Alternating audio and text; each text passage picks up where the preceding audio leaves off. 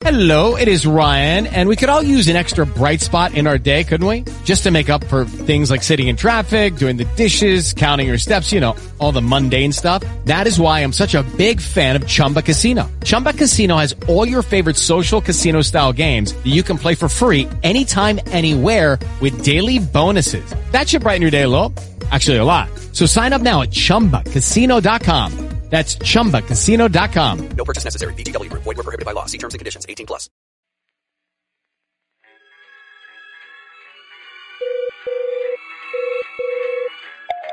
Years ago, H.G. Wells visualized roads such as these in his science fiction fantasies. And today they're a reality. You're listening to The Afternoon Commute with John Adams and Chris Kendall. Welcome to The Afternoon Commute with Chris Kendall and John Adams. Today is Wednesday, June 3rd, 2015, and today we have author-researcher Alex Abella with us. Alex Abella is most known for his work in 2008, The Soldiers of Reason, the Rand Corporation, and the Rise of the American Empire. Alex, how are you doing today? Thank you for being with us. It's my pleasure. Thank you for having me. I read your book in about 2009, 2010, somewhere around there, and I really found it fascinating. There was a lot of information that I've had previously come across, and some of it, or actually a lot of it, that I hadn't heard of before, and it confirmed a lot of suspicions that I have. But I think an interesting question to start off with that I think our listeners would find interesting from you is, how were you allowed the opportunity to peruse the Rand Corporation documents?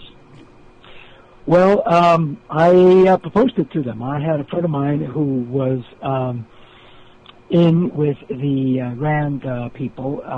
That's about as far as I want to go right now. And he proposed it, so I went to the public relations people. The public relations people then forwarded to the board, the board then forwarded to the president, or maybe to the president, then to the board, and then they took a vote. And then they decided that, yeah, they would let me do it. And when they, everything in Rand is numerical. It's a numbers approach based to reality. And when my proposal was put in, the board voted on it, and apparently I got like the second highest number of votes that any project that they have been approached with had ever received. But one of the dissenting votes said that this is either the smartest move or the dumbest move that this organization has ever made. So I don't know. They agreed to do all this, to let me go in and interview people. They were very cooperative. They opened up their files, and they just, let me go in as long as, they were able to see what it was that I had done, but without any particular editing of it. So they just opened up their doors, and for that I really commend them. Yeah, that's a real interesting. I was wondering, for our listeners, I think a lot of people who listen to this probably have heard of the Rand Corporation. Maybe you could, but maybe they don't know exactly what it is. Maybe you could give it like a brief kind of synopsis of what the Rand Corporation is, and then tell the audience about your book. Sure. Well, the book is called, as you said, Soldiers of Reason, the Rand Corporation, and the Rise of the American Empire. And I titled it like that because for decades, the Rand Corporation was the most influential think tank in the United States, if not in the whole world. Now, a think tank, as you know, is an organization that devotes itself to thinking through problems, to come up with solutions usually for public policy, or it could be for private industry. The Rand Corporation is headquartered in Santa Monica, and originally it was an adjunct of the Air Force. It was founded in the late 40s to develop new weapons for the Air Force. This was at the end of World War II. General Hap Arnold thought that the same kind of spirit of cooperation and between private industry and the government that had come up with the atomic bomb should continue after the war, to continue to provide the government, with new weapons and for the defense of the country. So they started something called the RAND Project, or the RAND Corporation. It wasn't a corporation at the time, it was just the RAND. RAND meaning research and development. Nobody could come up with a name. The name was supposed to be temporary, but it wound up being permanent. So within a couple, they were an adjunct as well of the Douglas Aircraft Company, and they were sited out there in near Santa Monica. Then the problem was that Douglas Aircraft, after a while, found that because of its association with RAND, that it wasn't getting any the kind of government contracts that it wanted. So therefore, RAND decided to split and become its own private corporation, nonprofit, with the help of a grant from the Ford Corporation, and incorporated in 1948. And to develop a policy of thinking through issues for public policy. However, for most of the next 15, 20 years, the bulk of its work was on national defense.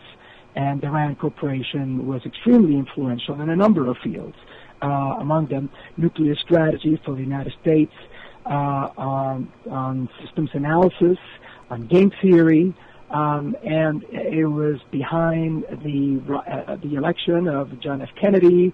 It revolutionized its people, went into the Pentagon and revolutionized, the way that the Pentagon conducted its business and the armed forces. And it also came up with something which I think is the most important contribution, rational choice doctrine, or theory, whatever you want to call it. And all these things were extremely important, and so therefore it was really at the heart of the U.S. government. It was almost like the Jesuits, let's say, were back in the 17th and 18th century.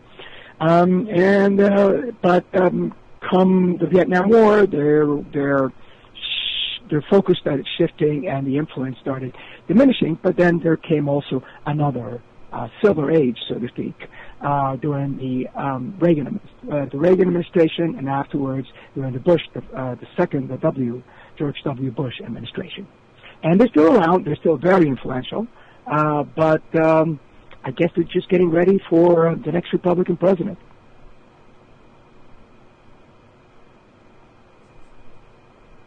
Hello? Oh, Chris? Uh-huh. Yeah, well, you said that they were funded by the Ford Corporation, or that's correct? Or is it? Well, what happened is that when they decided to break away from Douglas and to have their own private corporation, they received a grant from the Ford Foundation to be able to do that, so as to pay their salaries and to actually find a place where they could be headquartered until they started getting contracts from the government. So they were set up mainly to as a I'm trying to think how to phrase this question properly. They're more or less preoccupied with how policy relates to the military. Is that sort of the main? At the beginning, right. At the beginning, their focus was almost strictly all military. It wasn't until the 1960s that they started then shifting away from military to social work in the sense of medicine and education and foreign affairs, and as distinct from the defense work that they have been doing for decades. But even to this date, about 50% of the work that they do is for the government and is strictly classified. So in a way, we really don't know what the hidden side of the round moon is. We only know what shines in the sunlight of the public, the public eye, but we don't know what's on the other side because it's classified. And it would still be mostly comprised of members of the military, and probably for military sort of methodologies and purposes. Would that be correct? I would say that. Well, in a way, I would say that they have they have because of their past, they have more of a tendency to align themselves with the military in a way.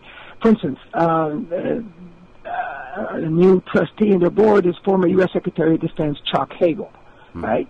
So he goes from being in the Defense Department to being in the Board of Trustees of RAND. The same thing has happened with other Secretary of like Rumsfeld, for instance, who was the chairman of the board of RAND, and then a few years later, then became Secretary of Defense. So there's that connection to the Department of Defense that has existed ever since the creation of RAND, which, if you contrast it to other think tanks, then it's glaring the difference in approach. For instance, take the Brookings Institution. And all you have to do is go to different websites. You go to the RAND websites, and the stuff that they're putting out there is for instance, they have an article study on mileage-based user fees. They have another one on sexual assault in the Coast Guard, and also in a new military doctrine called the Third Offset. Well, you go to the Brookings Institution website, and they have an article on the discussion of the Baltimore riots and how to create opportunities for society, how to govern from the middle, and how to create more equality. And of course, one of their major figures over there is the writer Richard Reeves, who has been in all kinds of has been associated with Democratic causes for decades. So that's a contrast between the two. That's why right now RAND is not really as prominent as it was during the Bush years, when Rumsfeld at one time, when he came back and he was Secretary of Defense, and he sat there during a meeting of the RAND people, and he said, "Oh, I feel like it's a homecoming for me," because everybody there was from RAND. So it's a different approach, so to speak. What can you tell the audience about rational theory and how?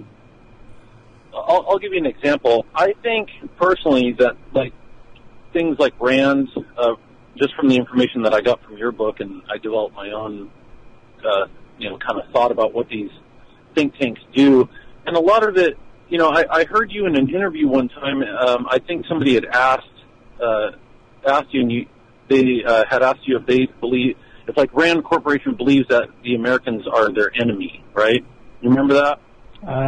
Sort of. Yeah, and then you gave a much better answer than that, I thought, because you said that they kind of look at you as a peon, and that they're kind of helping you out by whatever it is that they're doing. Well, yeah, I mean, I wouldn't say that they actually think of, Americans as the enemy. I wouldn't go that far. I don't even think that, let me put it this way. The RAND Corporation is there to develop policy that will be used for the public good, and it will be put in the hands of those who can actually exert those changes. So it isn't that it is for the stakeholders, which would be the voting public, the different people who are involved in whatever the problem might be. What they want to do is come up with a policy that then they can take it and take it to those who wield power so as to make those things happen. That's why I've compared them to the Jesuits. Now, what they do have, like I've been mentioning, is that they have this rational, hyper-rational approach to reality, so which is very numerically based. So, and that is a consequence of their long history of involvement in things like systems analysis, which they invented, in game theory, and above all, the major contribution to modern civilization, which is rational choice theory. Now, rational choice, was developed as an alternative to Marxism. And for that, to understand all this, you have to go back to the late 1940s. Even though we had won the war, it seemed to a lot of people around the world that Marxism was the future, that communists were going to take over the world. And that's why so many people in the U.S. were so concerned about, so-called communist infiltration, and about spies and communists in Hollywood and everywhere. They were seeing red everywhere. and some really prominent commentators felt that, communism was the future. And the way to combat it, the United States decided, is that they had to come up with a version of history that eliminated, the old Marxist dogma, from each according to his ability and to each according to his needs. And that doctrine, which is elaborated at Rand in 1950, was called rational choice. And its main proponent was a 29-year-old economist named Kenneth Arrow. And he developed something that's called Arrow's impossibility theorem, or Arrow's paradox. Basically what it said, what it did, basically, more than what it said, what it did is that it destroyed the idea that the collective will was the supreme arbiter of human actions, and that instead it was the individual that was to be the arbiter of the actions that government was going to take. And, and thus it substituted, it came the public with consumers. Instead of being citizens, you are consumers. Instead of having responsibilities, you have liabilities. And instead of being government, it's policy making. So it's a different approach to reality, and it's all very rational in its perspective, because it says that humans are all rational. That is, that when you have a choice between different things, you will do that which is the most rational to do, which obviously we know it's ridiculous, but anyhow, let's take that for granted. And also followed a whole number of assumptions.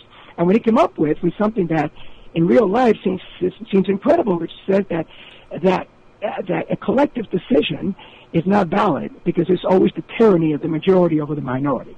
And therefore, the only thing that counts is what the individual thinks. And it's like, in a way, it's almost ironic that it's almost like a paraphrase of Ayn Rand, what she had in her books. And so this is what they used in order to thwart the designs of the Soviet Union to subvert American democracy and capitalism, the capitalist system. But what it did, by its consequences, that it also eliminated a lot of things that we have always taken for granted, which is religion. So after all, religion is not rational. Then it also eliminated as well patriotism, because it says that politicians are self-motivated people who only seek their own aggrandizement instead of acting for the good of the people.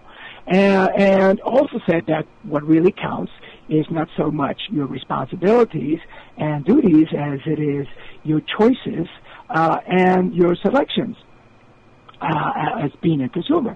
And and that's in a way the rationale that's used, for instance, for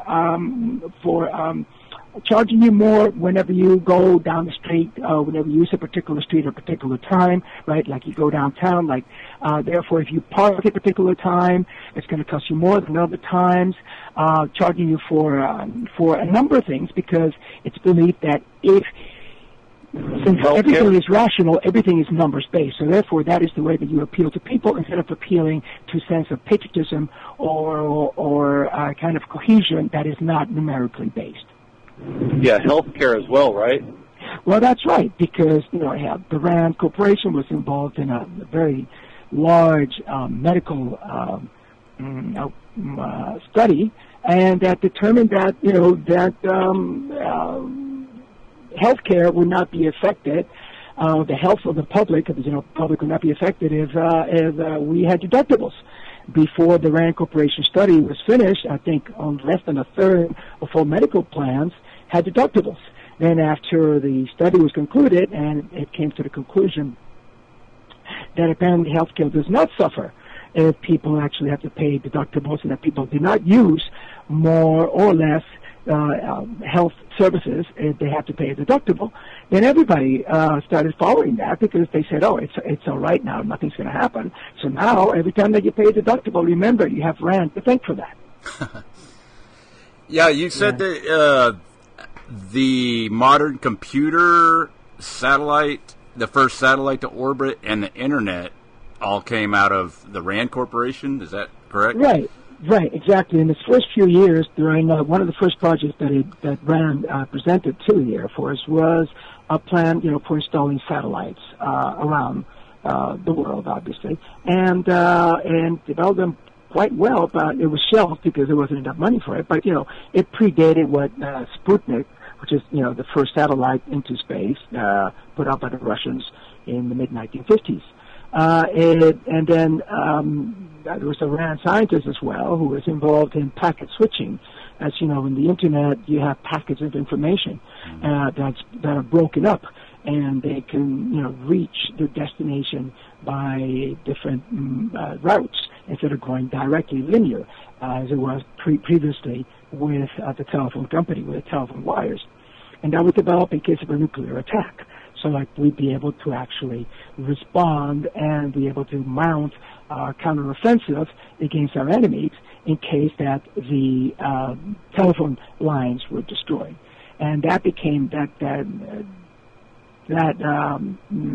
invention of packets was one of the foundations of the Internet. Yeah. Now, what I was going to say before was, you had, pardon me. I think that RAND is mostly used to develop kind of psychological warfare techniques.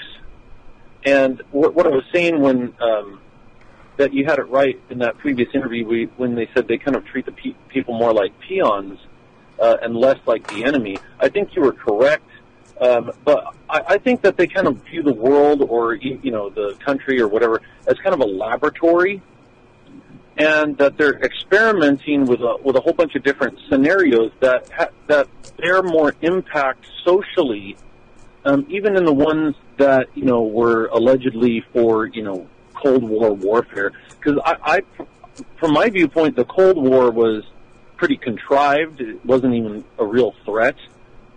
And I have to disagree with you there. I mean, that we did have a major nuclear threat from the Soviet Union. That's one of the things that RAND became famous for. It came up with something called the basing study. And that was developed by one of the main figures in the history of RAND, Albert Wohlstetter, who was a mathematician, a former commie, who then went all the way to the right, like a lot of neoconservatives, and he came up with the basing study, which showed that the Soviet Union at that time would have been able to stage a Pearl Harbor kind of attack on the United States, and would have wiped out the entire nuclear capability of the United States had they chosen to do so. And nobody had realized that at the time, and because most of the our nuclear defense strategy was based on bombers, and therefore they would have been able to come in and actually destroy most of the bombers. And that's what really gave a lot of impetus to the reputation of RAND in the government, and that was called the basing study. So we did have that problem with the Soviet Union. Remember, we go back to the 1950s. We did have a country, the Soviet Union, that was intent on world domination. There's no doubt about that. Whether by peaceful or bellicose means, it did want to control the world completely from Moscow. There's no doubt about that. And it did have the nuclear capability. In addition to that, we had nobody inside the Soviet Union, inside the Kremlin, not until the 1950s. That was mid-1950s. I was able to give us really an insight as to what was going on in there. I mean, people used to look at pictures of where Stalin was standing during the parades in Red Square to determine who was in power, who was closest to Stalin, who held more sway within the government. That's how ridiculous things were. These are the criminologists, which, by the way, RAND was one of the major headquarters for that as well. So we did have that problem. Now, the way that it developed later on into the late 1950s under Eisenhower, the way that was exacerbated as well by Kennedy, by McNamara, and by other people, then then you might have a point there. But definitely during the late 1940s, mid-50s and into the mid-50s, I think the Soviet Union did pose an existential threat to the United States. Well, unfortunately, we don't have a lot of time to debate that because I do have a lot of respect for you as a journalist. But what do you think about the psych warfare tactics that a lot of these studies seem to be played out on the general public? So Rand has been doing psychological studies ever since the 1950s, matter of fact. They first started doing them, when Rand was formed, they had a psychology department as well, and they were studying the psychology of pilots in the Air Force. They were studying the psychology of the enemy. That's why, after all, they were criminologists. People who studied the Kremlin within Rand. And then, of course, they were very much involved in the Vietnam War as well, because they did a Vietnam study of the Viet Cong that was, given to President Johnson, who shelved it and said he didn't care what the study said. And then they were also involved in the whole question of counterinsurgency. A number of figures working within Rand came up with that concept, and which, and part of that, obviously, is psychological studies to see how people will react under certain conditions of extreme pressure. And I'm sure they continue with those. I mean, that is part and parcel of counterinsurgency, which, was used in Iraq, and I'm sure they're using it right now with ISIS. On the Rand Corporation site right now, I've just taken a look at it, and they have a lot of here's one headline: what effect does the media have on youth? Mental health issues and illness. Most California residents facing psychological distress do not see the public as supportive. So it definitely seems that they're one of their main interests is in psychology and oh yes, absolutely. Like I said, yes, right. After the Vietnam War, at the end of at the conclusion of the Vietnam War, and especially after the Pentagon Papers, which is you do recall what the Pentagon Papers were, right? Daniel Ellsberg, who got the whole history of how Vietnam came to be. Yeah, he worked for Rand Corporation. That's right. Matter of fact, that's how he got his hands on the Pentagon Papers, because he was the guy who was in charge of the Pentagon Papers. It was a study that had been commissioned by the Pentagon.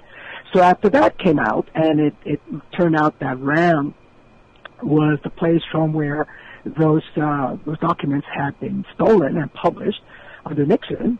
Rand almost went under.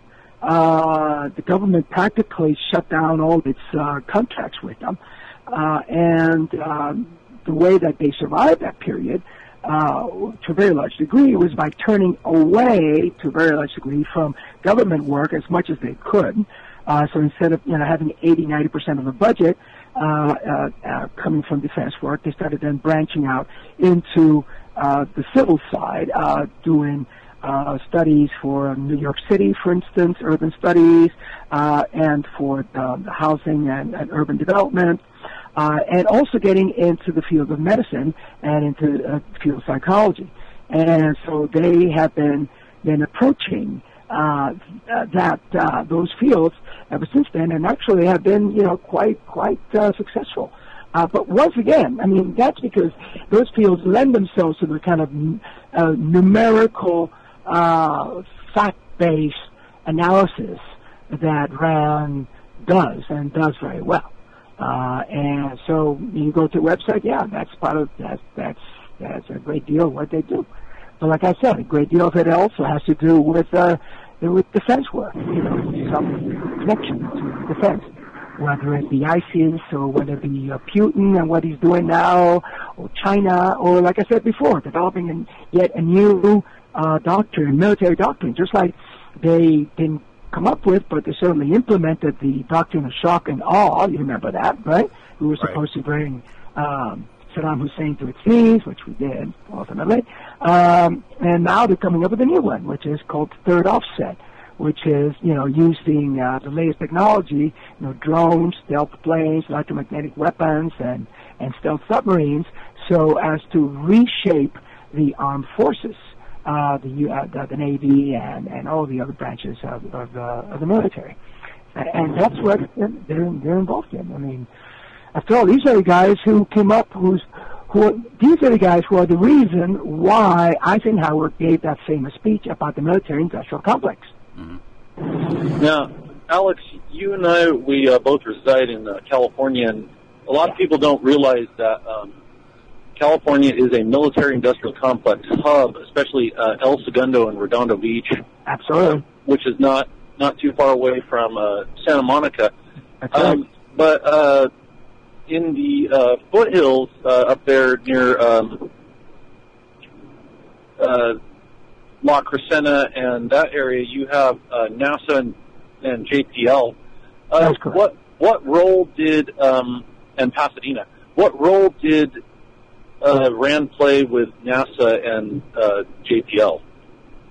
Well, Rand was involved with NASA at the beginning, and with the same scientists. Like I said, they were involved with some of the development of the first airship, the first satellites, the first interstellar.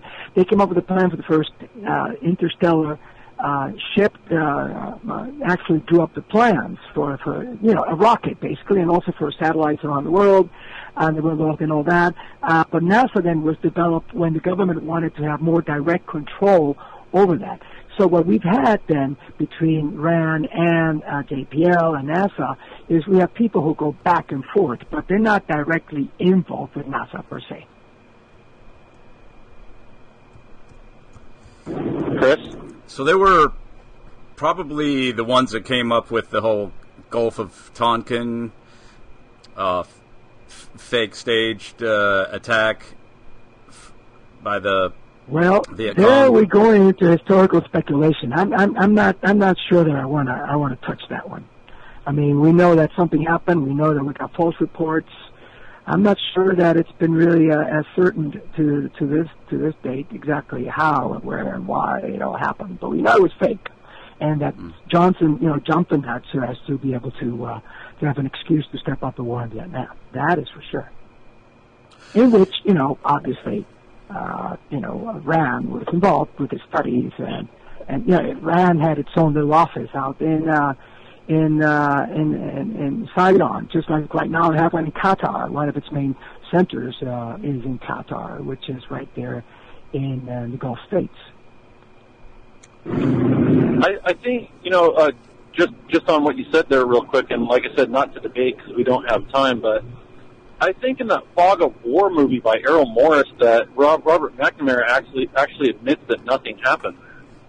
Yes, exactly. No, historians have concluded that nothing really happened. But how come what supposedly happened? I mean, in a sense, like there were some signals that were received, and there were deliberately or by chance misinterpreted by people who actually heard them. That's what's still up in the air. Obviously, something happened, and because they thought that something had happened, they went on and used that as an excuse. But these things happen. It's just like, for instance, the whole question with the supposedly the advantage that the Soviet Union had over the United States in the late 1950s when it came to a number of missiles, the so-called missile gap, which is one of the main arguments that Kennedy used against Nixon. Nixon knew there was no such thing as a missile gap, but Kennedy had been getting information from RAND people, among them Wallstetter, about the supposed missile gap. But it turned out there was no such missile gap. Actually, we have many more missiles than the Soviet Union ever did. But it didn't matter because, that was one of the great arguments that Kennedy was able to use to trounce Nixon. That, and of course, in addition to his daddy's money. Nick Kennedy, that is. Yeah. Well, we're coming up on 45, so I wanted to give you some time, like I told you before, that you could talk about some of your current pursuits. Oh, yeah. Well, thank you. One of the things that I'm working on right now, which I think maybe your listeners will find interesting whenever I finish the book, which is taking some research. I'm doing research on this guy who was called the Merchant of Death. He was an arms dealer, and his name was Sarkis Sakanalian, who was already passed on, but I interviewed him before he died, and he had some very, very interesting things to say most of which I thought at the time were preposterous until I realized that the guy was driving the money. And some of the things that he said, especially about the Bush family, I think if I can corroborate them, they will be very, very, very interesting to your listeners, and I think to most voters, especially in this coming election year. So, Sarkis Aganalian, who is a client of a good friend of mine, Mark Geragos, the attorney. So, Mark and I are working on this project. Interesting. Chris, do you have any more questions for Alex? Well, I just wanted to. I've heard this discussed about how actual policies and legislation is created, and there's been some public admissions that that the Congress and the Senate they don't read the bills that they sign off on. Okay. That's an open secret. Everybody knows that. I mean, they rely on their aides to read that, if the aides read them at all. And what the legislators read is just a summary. And so really, that's where the legislation is mostly coming out of, places like RAND and maybe like Brookings Institute and some of these other Council on Foreign Relations, yeah. And some of these other organizations. Right, and also lobbyists as well, who come in and, they have an in, and like Hastert right now, who turns out as who was going to give some guy that apparently, supposedly, reputedly, he had abused, or to keep him quiet, he was going to give him $3.5 million, right? And how did he get the money? The guy who used to be the Speaker of the House, because he became a lobbyist. You become a lobbyist, and then, you get in touch. The company hires you to do something, and then you go back and you lobby. When you lobby legislators, you actually present them with the rudiments of a bill that you'd like to see introduced. And, it goes back and forth. But, guys, that's the American system. It's always been like that. Actually, it used to be even more blatant than that. So, but that's the way it works. Lobbyists, draft the bills and they give it to the legislator, and the legislator, feels that it's of merit. It says, okay, let's introduce it and see whether it flies. Right, yeah, and then they're mainly then just sort of this ceremonial type figurehead type government but really behind the scenes it's these think tanks and these. Maybe there's different think tanks and different organizations that kind of worked the best of particular corporations and all that. And I would venture to guess that probably the most that healthcare bill that it was, they call it Obamacare, but I would venture to guess that it's probably mainly made up by probably the Rand Corporation or some other similar. Or maybe a combination of or something. I'm not so certain that the Rand Corporation had a direct hand in that. You have to remember Obamacare, which let's call it what it is, which is it's the penultimate, I would say, step toward universal health care along the lines of what they have in Great Britain and in other countries. And it has been a Democratic goal ever since, the FDR administration to have that kind of thing. And many other presidents tried it. I mean, the last one to really try it big time was Clinton, and he couldn't get it through. And Obama did do it, but he did do it. And again, this goes back to what you were talking about, a lobbyist, because it had the backing of the pharmaceutical industry. Because they realized, hey, we can make more money out of this, so why not? Let's go forward with this. So RAND itself was not directly involved, I don't believe, although some of its studies may have been used to give some more substance to the proposals that were made by the government. But they weren't really at the table drafting these things. They were, as always, in the background.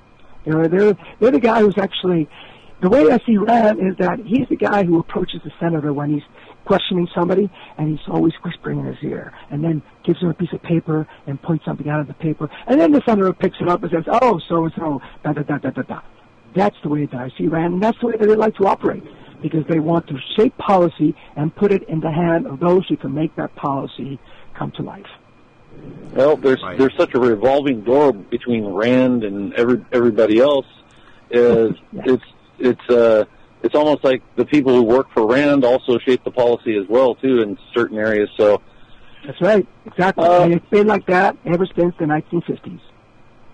that's very interesting, and this has been a very interesting conversation. And Alex has to go now, but I think. But Chris and I will continue talking. Alex, we really thank you for being with us today. And is there a website you want to plug or anything else that you want to leave us with before you go? Yeah, I mean, obviously, I don't know if you guys are aware of this. I'm also a novelist, so I'm right now. I'm putting finishing touches on a novel in early California.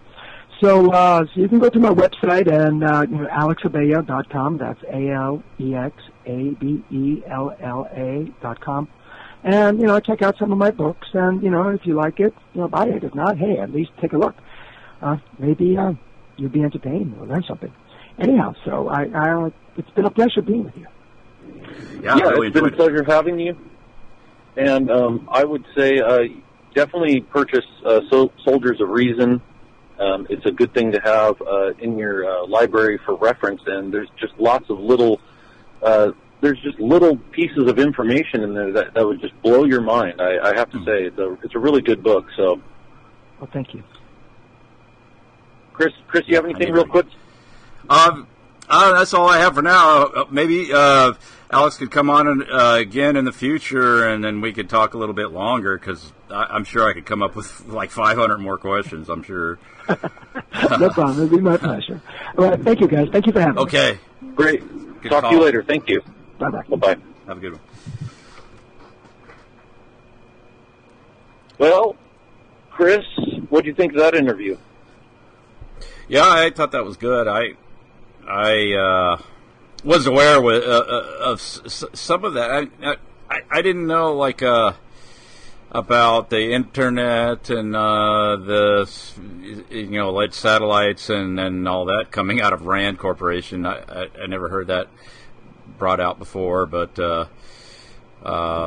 yeah, maybe I need to take a look at that book and check that out. That sounds interesting. But it kind of goes along with you listen to Alan Watt, and he brings that up from time to time, how it is these think tanks, and they work in shifts around the clock. I don't know about Rand Corporation. I would surmise that they do, and they just come up. I believe that they're that this is where laws are legislation is brought into being, and now something like the healthcare bill, like Alex said, they probably had some influence on it. They probably didn't draft it, but I would guess that what happens is that that healthcare legislation has probably been around for decades in various forms.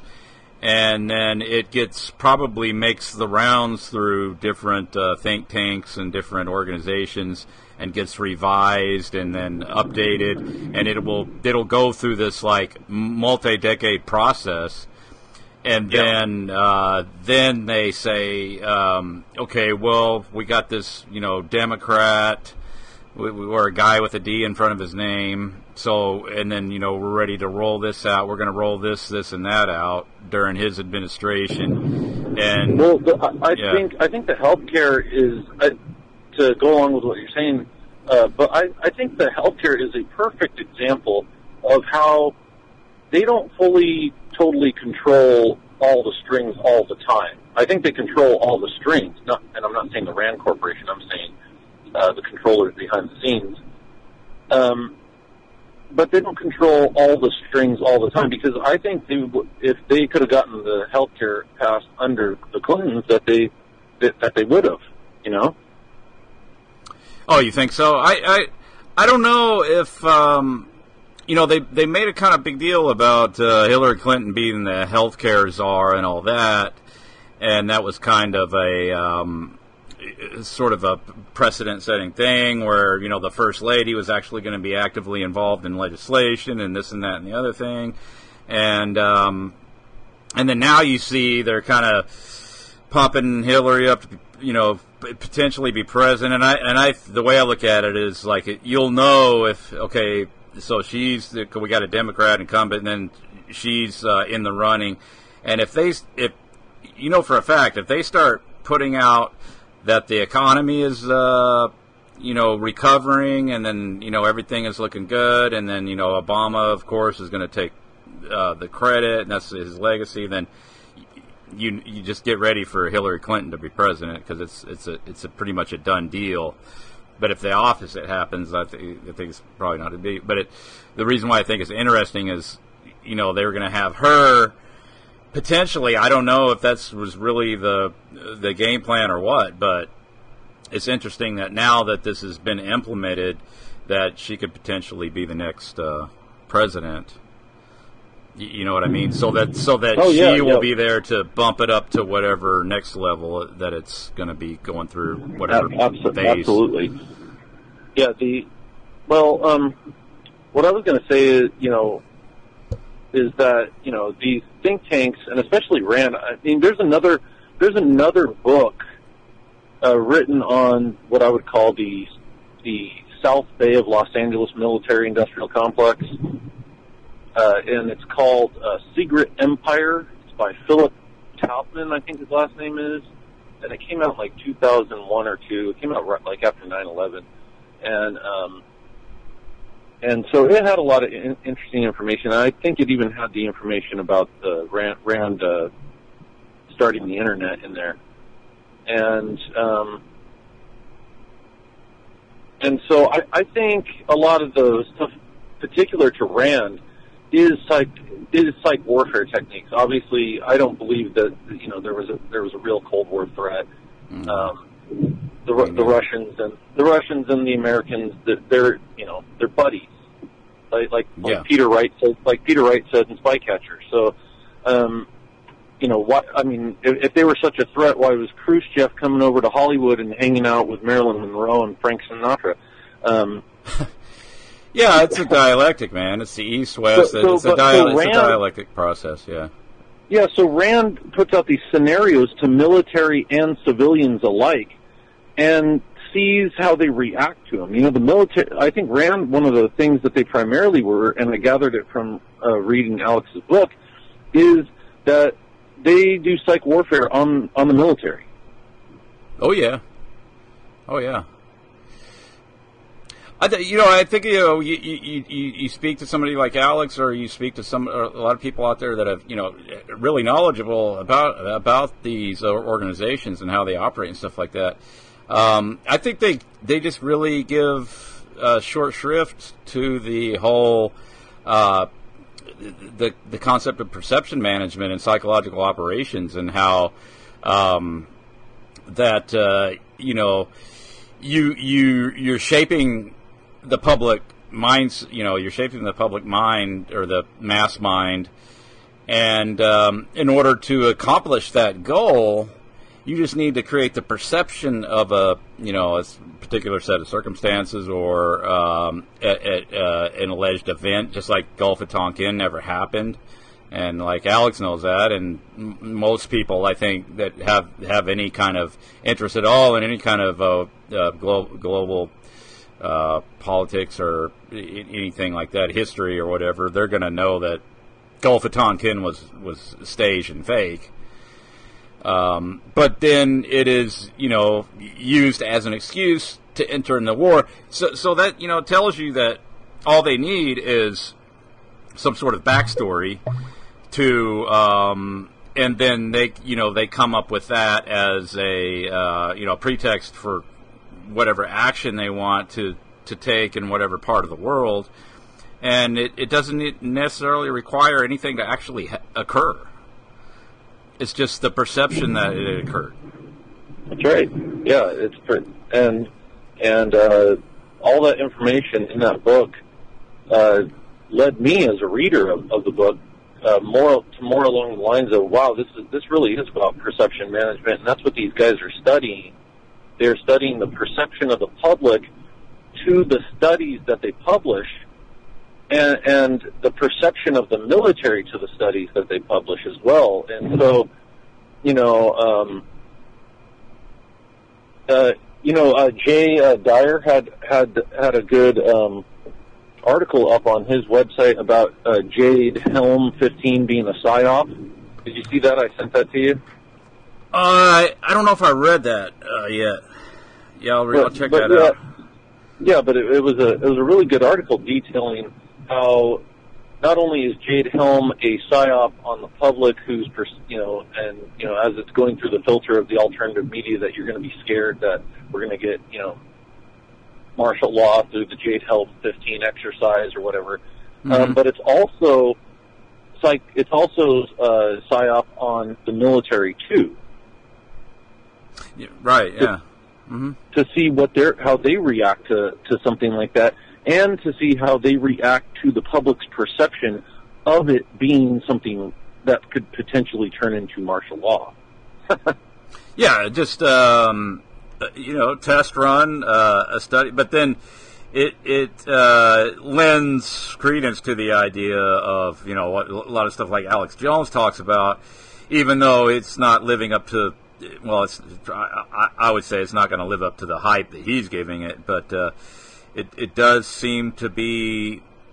You can't deny that there's this process that's underway to get people acclimated to the militarized police and the military be involved in police action and stuff like that. I mean, you really can't deny that. But how is that going to? What is that going to? How's that going to manifest itself? Or in other words, how is it going to really play out? I mean, is the scenario of they're going to be used to systematically go to door and disarm people, and then maybe haul people off to FEMA camps that resist or something like that? Is that something that's in the works, or is it something maybe entirely different than we're not even really have any good analysis on? You know what I mean? Yeah, it could be something that analysis hasn't even been provided, whereas it's something to scare you, to keep you isolated and keep you indoors watching television all the time because you're too scared to go outside, and that might even be the best kept slave possible. Yeah, definitely. I think that's the ultimate goal is, and then that's back to the, term perception management. If that can be, that perception can be created that, there's this justification for this military presence, and then, there is going to be this military presence and stuff like that, gauge reactions to it, and then, develop some kind of future scenario based on that. But yeah, it doesn't necessarily mean that when you see that stuff happening means it's going down and we need to buy freeze dried soup or whatever. That's right, and it doesn't necessarily mean that because the Rand Corporation put out a study on the Soviets' potential nuclear threat that there was a nuclear threat at all. No, there wasn't a nuclear threat. No, it's just, but then, yeah. Oh, just real quick, yeah, I was going to say that that you got to look at it too. That the Soviets were running psych warfare on their public as well. So, right, they helped each other out. Whereas the commies were the boogeyman for. Were the boogeyman for America. America was the boogeyman for the people living in the Soviet Union under communism. Yeah, and then they're both sides at the top are just engaged in herd management, and then you manage the herd by keeping them afraid, and then I went into this before with you talking about Kennedy's so-called secret society speech where he's supposedly outing the Masons and the secret cabals that actually, which I don't interpret that speech in that way at all. I think it is just it was that speech could be used by Obama and just swap out the KGB and the Kremlin for ISIS. Same thing. The same thing that was going on then that is going on today, and that's what people need to look at. Is they're just running the same program on us, and they're just changing up the names. Same they really are. thing. I mean, Putin is Khrushchev. Putin is Stalin. Yeah, it's Russia too. It's still Russia on some still level. Russia. I mean, just a couple of when this whole Russia thing started up a couple of years ago, maybe even a year ago. I remember we had a talk not too long ago about it, where it was like, dude, we are literally watching through the news cycle and through the propaganda, a new Cold War being born, and we can actually view this happening from an outside perspective. And then, literally, no joke, all of a sudden, people at my work are talking about, oh, Russia. Oh, there's a threat from Russia. I'm like, are you crazy? Yeah. Do you not know? Don't you know what the Cold War was? So. Yeah, it never ends. They just keep rinsing and repeating the same cycle over and over and over, and then because it works. Because it works, yeah, it's really effective. And then what else can they do? They could, they can run these scams, and then they can, declare national security on everything so that everything stays compartmentalized and in secret. And then everybody goes along with it, doesn't ask too many questions, doesn't really look into anything that's actually going on, because it's all fear-based. If we disclose this information, the Russians are going to kill us all, and it's the same bullshit that's going on today with the whole terrorist threat nonsense. Except for it seems to be a lot of the transformations that are happening in the country, the United States, seem to be a lot more focused on keeping people in this perpetual state of fear and submission, to these outside threats, to threats that don't even exist in the country, even if they, I doubt they even exist outside of the country. So, but I'll tell you what, I am going to be a threat to the chicken that's waiting for me on the dinner table right now. So, yeah, sounds pretty good. I have pulled into my driveway, and once again, I want to thank Alex Abella for joining us on the afternoon commute. And pick up a copy or go to your local library. Check out that book, Soldiers of Reason. Like I said, it's got a lot of good nuggets of information in there. And we will see you next month on the afternoon commute, because Chris will be too busy sunbathing in San Diego. Yeah, I'll be in San Diego till the 27th of this month, and then we'll be back in the program after that, hopefully. And so that's what the itinerary says. So see how that works out. Right on. All right, my friend. Well, keep my number handy while you're out here, and try to figure something out. Yeah, maybe we can meet up, man. That'd be cool. Have a safe trip. Okay, appreciate it, bro. Thanks. All right, dude. Talk to you later. Later. Bye. Bye.